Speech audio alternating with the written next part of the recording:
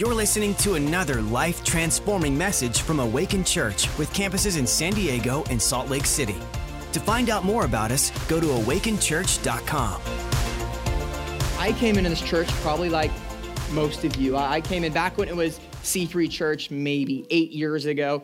You know, I knew about God, had never really engaged, and I got exposed to the environment that we have here. My whole world got shifted. And what's interesting is I actually spent the first 20 years of my life as an atheist. I knew of religion, hated it, but I found that I was lonely. And so it's very fitting now that our role as a Connect pastor is to help people find community. But when I came in, I wasn't necessarily saying, I need to get off drugs, I need to get out of this. No, honestly, I just needed people and I needed purpose. And so what I love about our church is we find ways to fuel you so far into that, to the point where we really make it a big point that we love bringing people into the kingdom. That is such a starting point. Yeah. So a couple things to know about me. My beautiful wife is here, Rosanna. We have, yes, it's true, I did tithe, and now that's why we're together. Speaking of the blessings that we heard in the offering message, we have an 8-month-old daughter, Adeline. You can see her in kids' church. She loves everyone, which is really useful. You can say, here, you take her for a bit. A couple other things. So if you see me kind of moving about and shaking, I'm not quite glitching. I have Tourette's. Does anyone know what Tourette's is? I just pretend that the music was still playing in the background. And if you've ever heard Tourette's popularized on TV, you know, you'll usually hear them cursing. And for the sake of argument, just pretend I do that too. So that if anything slips out during today's talk, just say, bless his heart, he can't help it. And that'll make life easier on all of us. So I love just getting that out there. I am a nerd. Vince alluded to it. I'm someone who really likes to think about things, but then also just get nerdy. I've dragged my wife to every Marvel property that's ever come out, every Star, so I'm that guy who's like, yeah, I'm totally a nerd. And I'm trying to be cooler. Like, I wish I would have ripped my jeans in advance and borrowed Vince's sweater, but hopefully you'll still accept me as cool enough to be on this stage. And like I said, I wasn't raised in religion. I'm not very good at religion. I'm actually really bad at it. So a lot of the perspective that I bring is a fresh look at what's kingdom. And I hope to bring that to you today. Because honestly, we've done a great job. Who was here last week for the 3x10? Come on. So you heard awesome words on the testimonies and the power of Connect. And our pastors here talked about what we're doing today and why you need to get connected. And so really just to give the ending away, my message is getting a Connect group. But I've got a few minutes to fill. Yeah. So how about we go on a little bit of a journey to understand the underpinnings of why Connect is so important. Yeah. Does that work for you? Yeah. Let's do it. All right, so it starts with this. I want you to look to your neighbor. Who's your first pick? To the person on the other side, apologize. You didn't look to them first. All right, now you've probably changed your decision, so look at that person. And the question we're going to start with today is this. Ask them, why are you here? Really, why are you here? Did you think about that? I mean, the slopes are open. It's brunch time. Oh my gosh, who loves brunch? I love brunch. So you could be at home, on the couch, snuggled up, watching Disney Plus. You could be doing all these different things right now. And yet you're here. You didn't just come once, you came back. So why is that? And I venture that it's because you're hungry. And again, not hungry for brunch. That you can do that afterwards. We'll have some food in the lobby. But you came here because you're hungry. And the odds are you found salvation, right? You found Jesus. You found out that there's hope. But you didn't come the one time, get saved, and go home again. I'm good. You're still in these seats. Who's been here longer than 3 weeks? Why are you still here? Could it be that you're hungry for the fulfillment of everything that God has spoken, and maybe even the things you don't know yet? You just know that there's more for you in this life. Is that what could have brought us in? Because the truth is, if you heard that, you're right. And the reason that we keep coming back is because there is more over our life. And I actually want to go through some of this. So some of these I'll paraphrase, some of these I'll camp on. In Genesis chapter 1, God gives Adam and Eve a commission. He says, fill the earth and subdue it. Have dominion, right? If we skip ahead, He talks about having dominion, right? Our job is to actually be the authority on this earth. That's a pretty big deal, that we're called to be the highest authority on this earth. If you go to Matthew 5, 13 and 14, to paraphrase, you're the light of the world. You're the salt of the earth. Not God. He's saying you are. You can take my light. I can season you to go out. In 1 Peter 2:9, it says you're a royal priesthood, bringing salvation to others. And my favorite verse is Romans 8, 14 through 17. Let's go through this one together. Cool. For as many as are led by the Spirit of God, these are the sons of God. For you did not receive the spirit of bondage again to fear, but you received the spirit of adoption by whom we cry out, Abba, Father. The Spirit himself bears witness with our spirit that we are children of God. And if children, then heirs. Heirs of God and joint heirs with Christ. Indeed, we suffer with him, we'll rule with him. So you know what this verse is saying? When you accepted Jesus, you actually became a child of heaven. Yeah. Okay? Now, I don't know if you know who your father is, but he's the King of Kings. Come on. And I don't know if you caught that, but it says that you're an heir of everything that's the King of Kings. And I don't know if you've ever thought about heaven, but they got a few resources. So if you think about this, when you step into following Jesus, you just have access to the entire throne room of heaven. You are so awesome that God said, I trust you to bring heaven to earth. You ever heard the verse that says, I give you the keys of the kingdom? Yeah.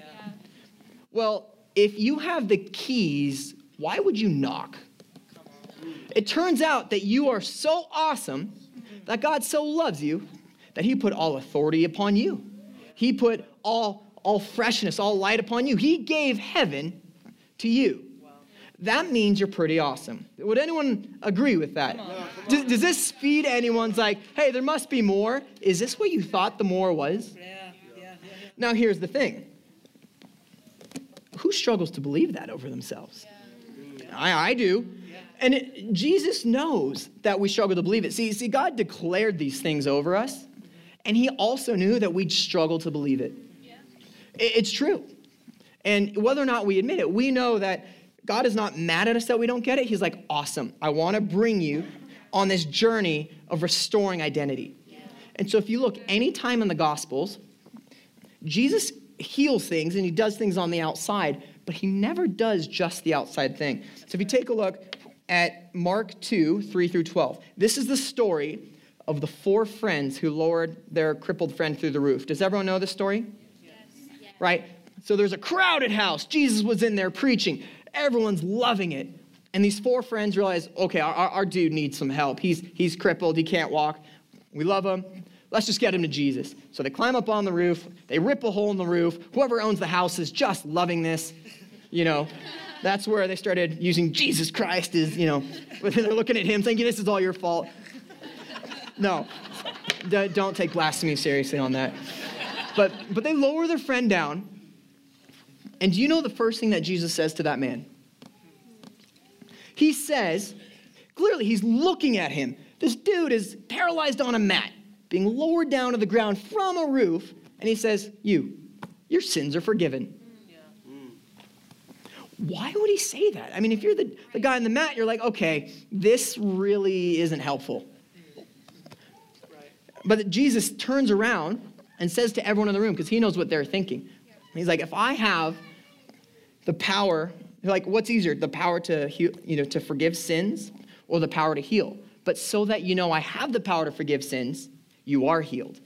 And what you notice is that in this culture, back in that day, people thought that if you had an infirmity, someone in your family sinned. In fact, sin was what caused you to be sick. And so what Jesus was doing, he said, yeah, I'm going to heal your physical needs, but I also need to heal the stigma that's been over your life the whole time. So what Jesus did is he didn't just restore his body, he restored his identity. He allowed that man to re-enter community. Because how could you get a healing? You're still a sinful man. Well, Jesus took care of the sin as well. See, Jesus is all about identity. Or in John 9, 1 through 8, remember the blind guy and Jesus spat in the ground, made mud, slapped it on his face? No, why would he do that? Notice Jesus only ever did that miracle once. Because if he used mud to heal someone's eyes twice, we'd have holy mud baths and like on the side, like come dip in the mud. No, so Why is that? And in fact, even in this verse, Peter himself says, Rabbi, who sinned? This man or his parents? Well, I don't know if you know this, but back in the day, if you were a beggar, so this man was blind, he wore a beggar's robe, and he sat on the side of the road. It's perfectly acceptable to walk by someone and spit in disgust. So this whole life, this man has been spat at as a beggar. And now here comes Jesus, and he spits. But he used the spit to not just heal his eyes, but to heal him. Does that make sense? So he healed his body, but he did it in such a way where he said, what has cursed you all these years is now actually going to be your healing and your restoration. So if you notice these things, Jesus is always about looking at what he can do in us, because he can bring us to a point of healing. But like I said, there's way more calling on us than just getting healed and saved. We are called to be the light of the world, the salt to the earth, heirs of heaven. You guys tracking with me? So a little side note on that for you guys. If you're stuck waiting for an external breakthrough, it might be worth asking Jesus, wait, are you trying to restore something in me first? And this isn't every time, but it is worth asking. If I'm stuck, what could I be missing that Jesus wants to do in me? Does that make sense? Yes. Is this okay? Yes. Are we going at an okay level? Is this too deep? No, you're good. Should I come up for air? All right.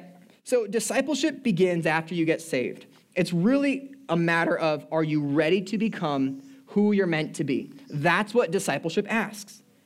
So what was the biblical model of discipleship? All right, so back in the day, Jesus would get on a mountain or he'd get on a boat and he'd speak to all these crowds, right? Can you imagine if that was today? If he booked out Vivint Arena? You're in there and the lights are down. All of a sudden, the lights go down, the lasers come up, there's fire coming out of the different sides. You hear on the microphone, "Are you ready to humble?" And Jesus comes down on his cloud, high-fiving people through the stands. And he has this awesome show, and everyone gets... Now, that would be awesome. I'd go to that. But the reality is, when you looked in the Gospels and when Jesus had these massive moments, were those discipling moments? Because Jesus had followers who heard him. But who was being discipled? It turns out that the disciples were those who actually walked with him. If you think about it like this, Jesus loved himself some parables, right? Did you ever notice that every parable Jesus spoke was in the context of something the disciples were observing? They would see something, and he would explain it as a parable. And then they'd see that, or he'd perceive the thoughts in the room. And all of his parables tied to something that happened in the course of life. Because the truth is, you can't pre-teach all of life's lessons. I don't have the attention span to learn it. I don't have the memory to retain it. But anything that I learn by doing, I notice that I retain it. Is that the same for anyone else in this room? Because, listen, faith without works is dead. So if you don't have the opportunity to exercise faith, do you really have it? Yeah, right. That's why discipleship has to be walked out. It has to be tested, has to be tried. The disciples asked Jesus questions. That he saw what they were seeing. And the way that they grew and became disciples is because they walked in this beautiful rhythm. And so don't get me wrong, we love Sundays. Sundays are amazing. We come together, we worship, we pray, we celebrate, we have fun, we get to hang out with each other. There's power here. You can be there personally getting touched by God. But what happens when you go home? Does it come home with you? You have to solidify this experience through your experience. So I want to put this in perspective, okay? Old Testament Israel, they're slaves in Egypt. And then a bunch of things happen. The 10 plagues, those are crazy. We won't go into those. Then they cross the Red Sea miraculously. Then they enter the desert, and there's fire by night and a cloud by day, and there's food growing out of the ground, and there's water coming out of rocks, and their shoes never wear out, which I wish happened to me. And all these different things. The Israelites are there for every miracle. Right. They're showing up on Sunday. They have the testimony. They were there when Pastor Vince prayed and this happened. Yeah. Right. And yet, an entire generation of people who knew God's miracles firsthand never made it to their promised land. So it turns out that there's a promise over you. And I love what Psalm 103:7 says. See, God made his ways known to Moses, his acts to the children of Israel. And that's really what we're talking about. See, Israel was relying on Moses' faith. They were there for the moments. They came on Sunday. But it was Moses who had the connection to God.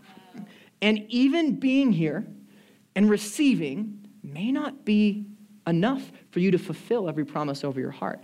We have to all learn God's ways. And so we're in the New Testament. And that's good news. We all get access to talk to God. We all have access to get to know him, to get to know his ways. I don't want to be someone who just knows about God. I want to know God. And here's the thing. I don't want to just learn from my pastors. I want to learn like my pastors. And I want you guys to be empowered that the way that your pastors know God is the way that you can know them. In fact, the way that I got where I am, 20 years an atheist, no religious experience, no Bible college, and I'm up here preaching and teaching or whatever you want to call it, in the way that my life is so blessed is I decided, hey, if Pastor Jurgen can do that, I bet you I can do it. I bet you if he can learn it a certain way, I think I could too. And I challenge myself to say, I don't want to learn from him as much as I want to learn like him. And my life has been forever changed because I got in the game there. And so discipleship is found in the rhythms of life. That's where I want the band back up. Not really. We have to know God's ways and the way he moves. And that's why today's message is called, I like the way you move. And if any of you think back to early 2000s, there was a certain song, kind of gets you grooving. I think you know what I'm talking about. Please don't make me sing it. Nope, not going there. Vince has offered to sing it at the end of service to usher in the Holy Spirit.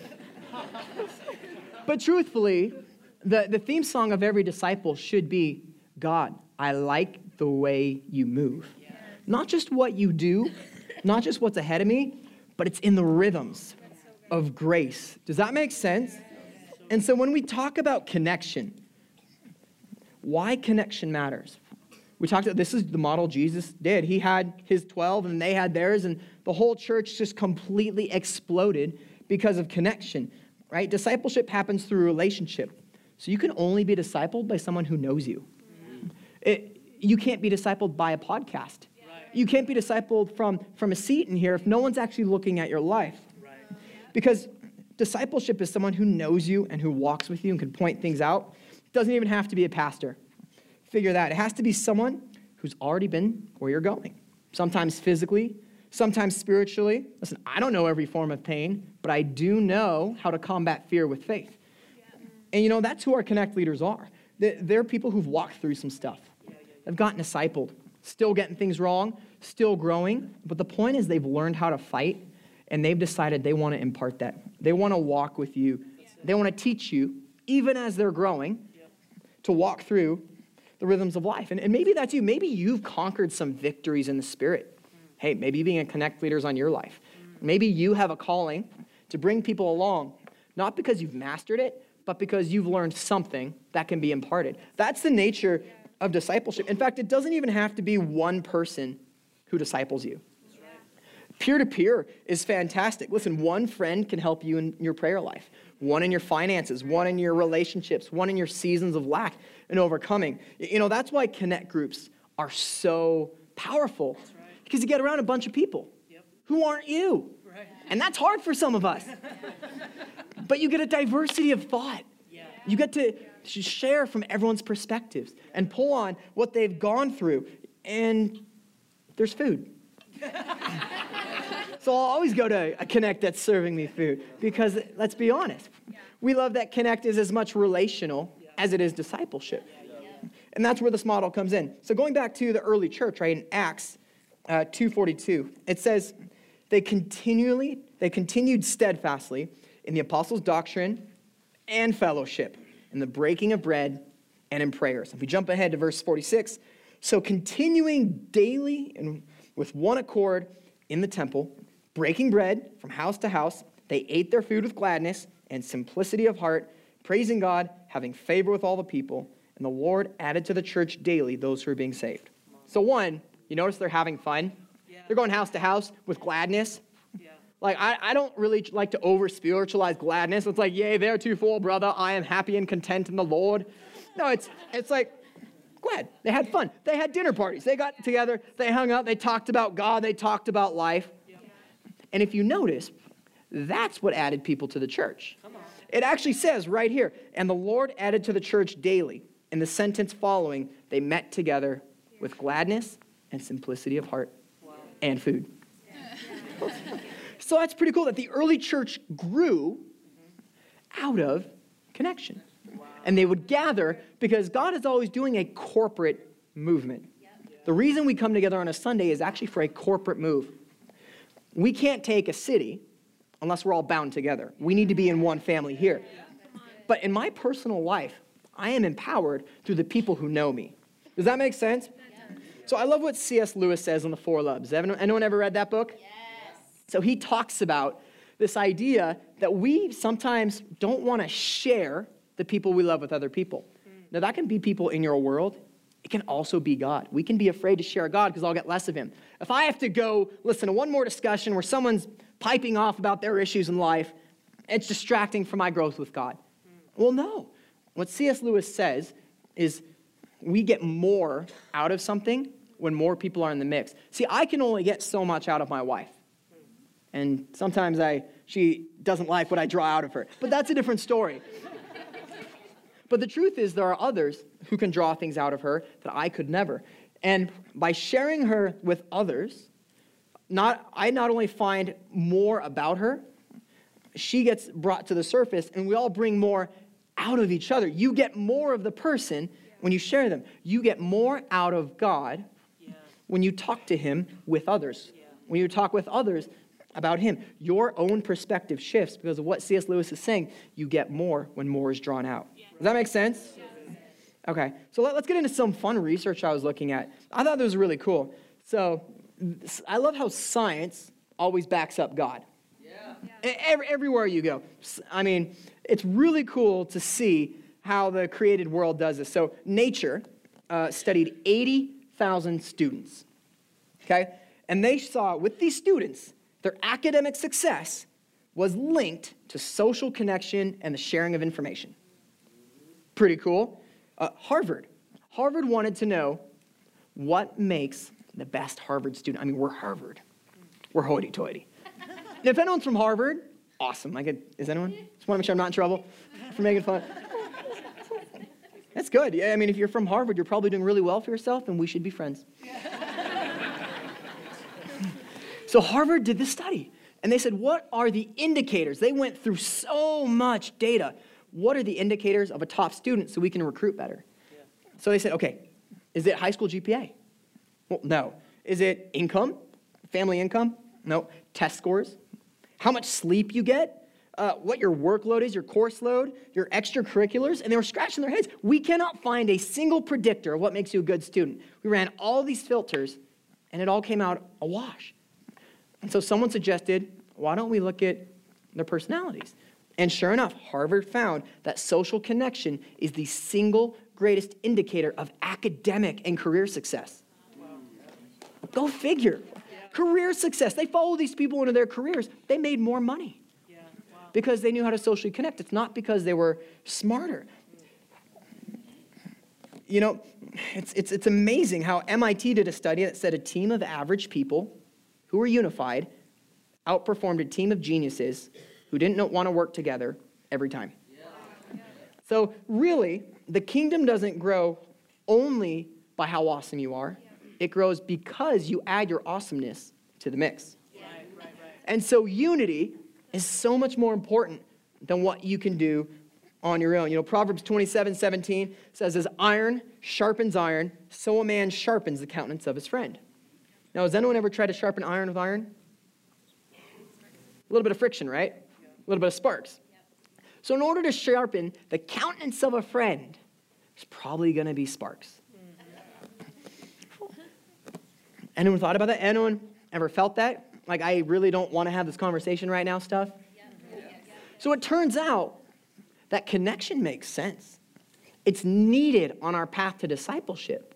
The issue isn't whether we should connect. It's why do we struggle? And so I don't know if you know this, but 10 out of 10 people have relationship issues. It's true. We've all lived life. We've all had some relationship that ended in pain or has pain or has something. We've been hurt, right? Who's not been hurt relationally? Because you should be teaching this. But we've all been hurt. And so what happens is we build up these protective mechanisms. And we fly in the face of all that research. And the reason that research is so mind-blowing is because of what's happened over time. If you notice, our society praises self-sufficiency. You ever notice that? You ever notice that schools grade you on how balanced you are? That you can't be the smartest kid in the class unless you're good at everything. And really what they're doing is saying, you're so good at everything, you won't need others. You know, it's glamorous to not need anyone. And that's rampant in our culture. And the devil loves that. He wants that separation. You know, it's 1 Corinthians 12, 22 through 23. Paul is actually talking about disunity in the church. And he's talking about the many parts of a body. But now, indeed, there are many members, yet one body. You know, and I cannot say to the hand, I have no need of you, nor again to the head to the feet, I have no need of you. No, much rather, those members of the body which seem to be weaker are necessary. Those members of the body which we think to be less honorable, on these we bestow great honor, and our unrepresentable parts have greater modesty. Paul is absolutely saying we're destined for unity, that the Spirit of God itself is unity. And so if the Spirit of God promotes community and unity, what spirit is behind self-sufficiency and social independence? Did you ever think about that?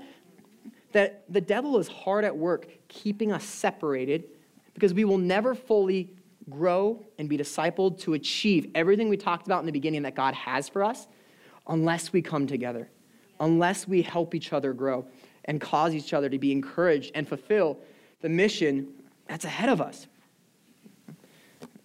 So it's not just enough for you to show up. We want you to show up. The question is, are you ready to engage? Are you ready to receive? You know, it's not just for your sake. The kingdom is relying on you. You're not just here to be along for the ride. God actually designed the church to receive its full inheritance when every one of you gets in the game. Yeah. And so are you ready?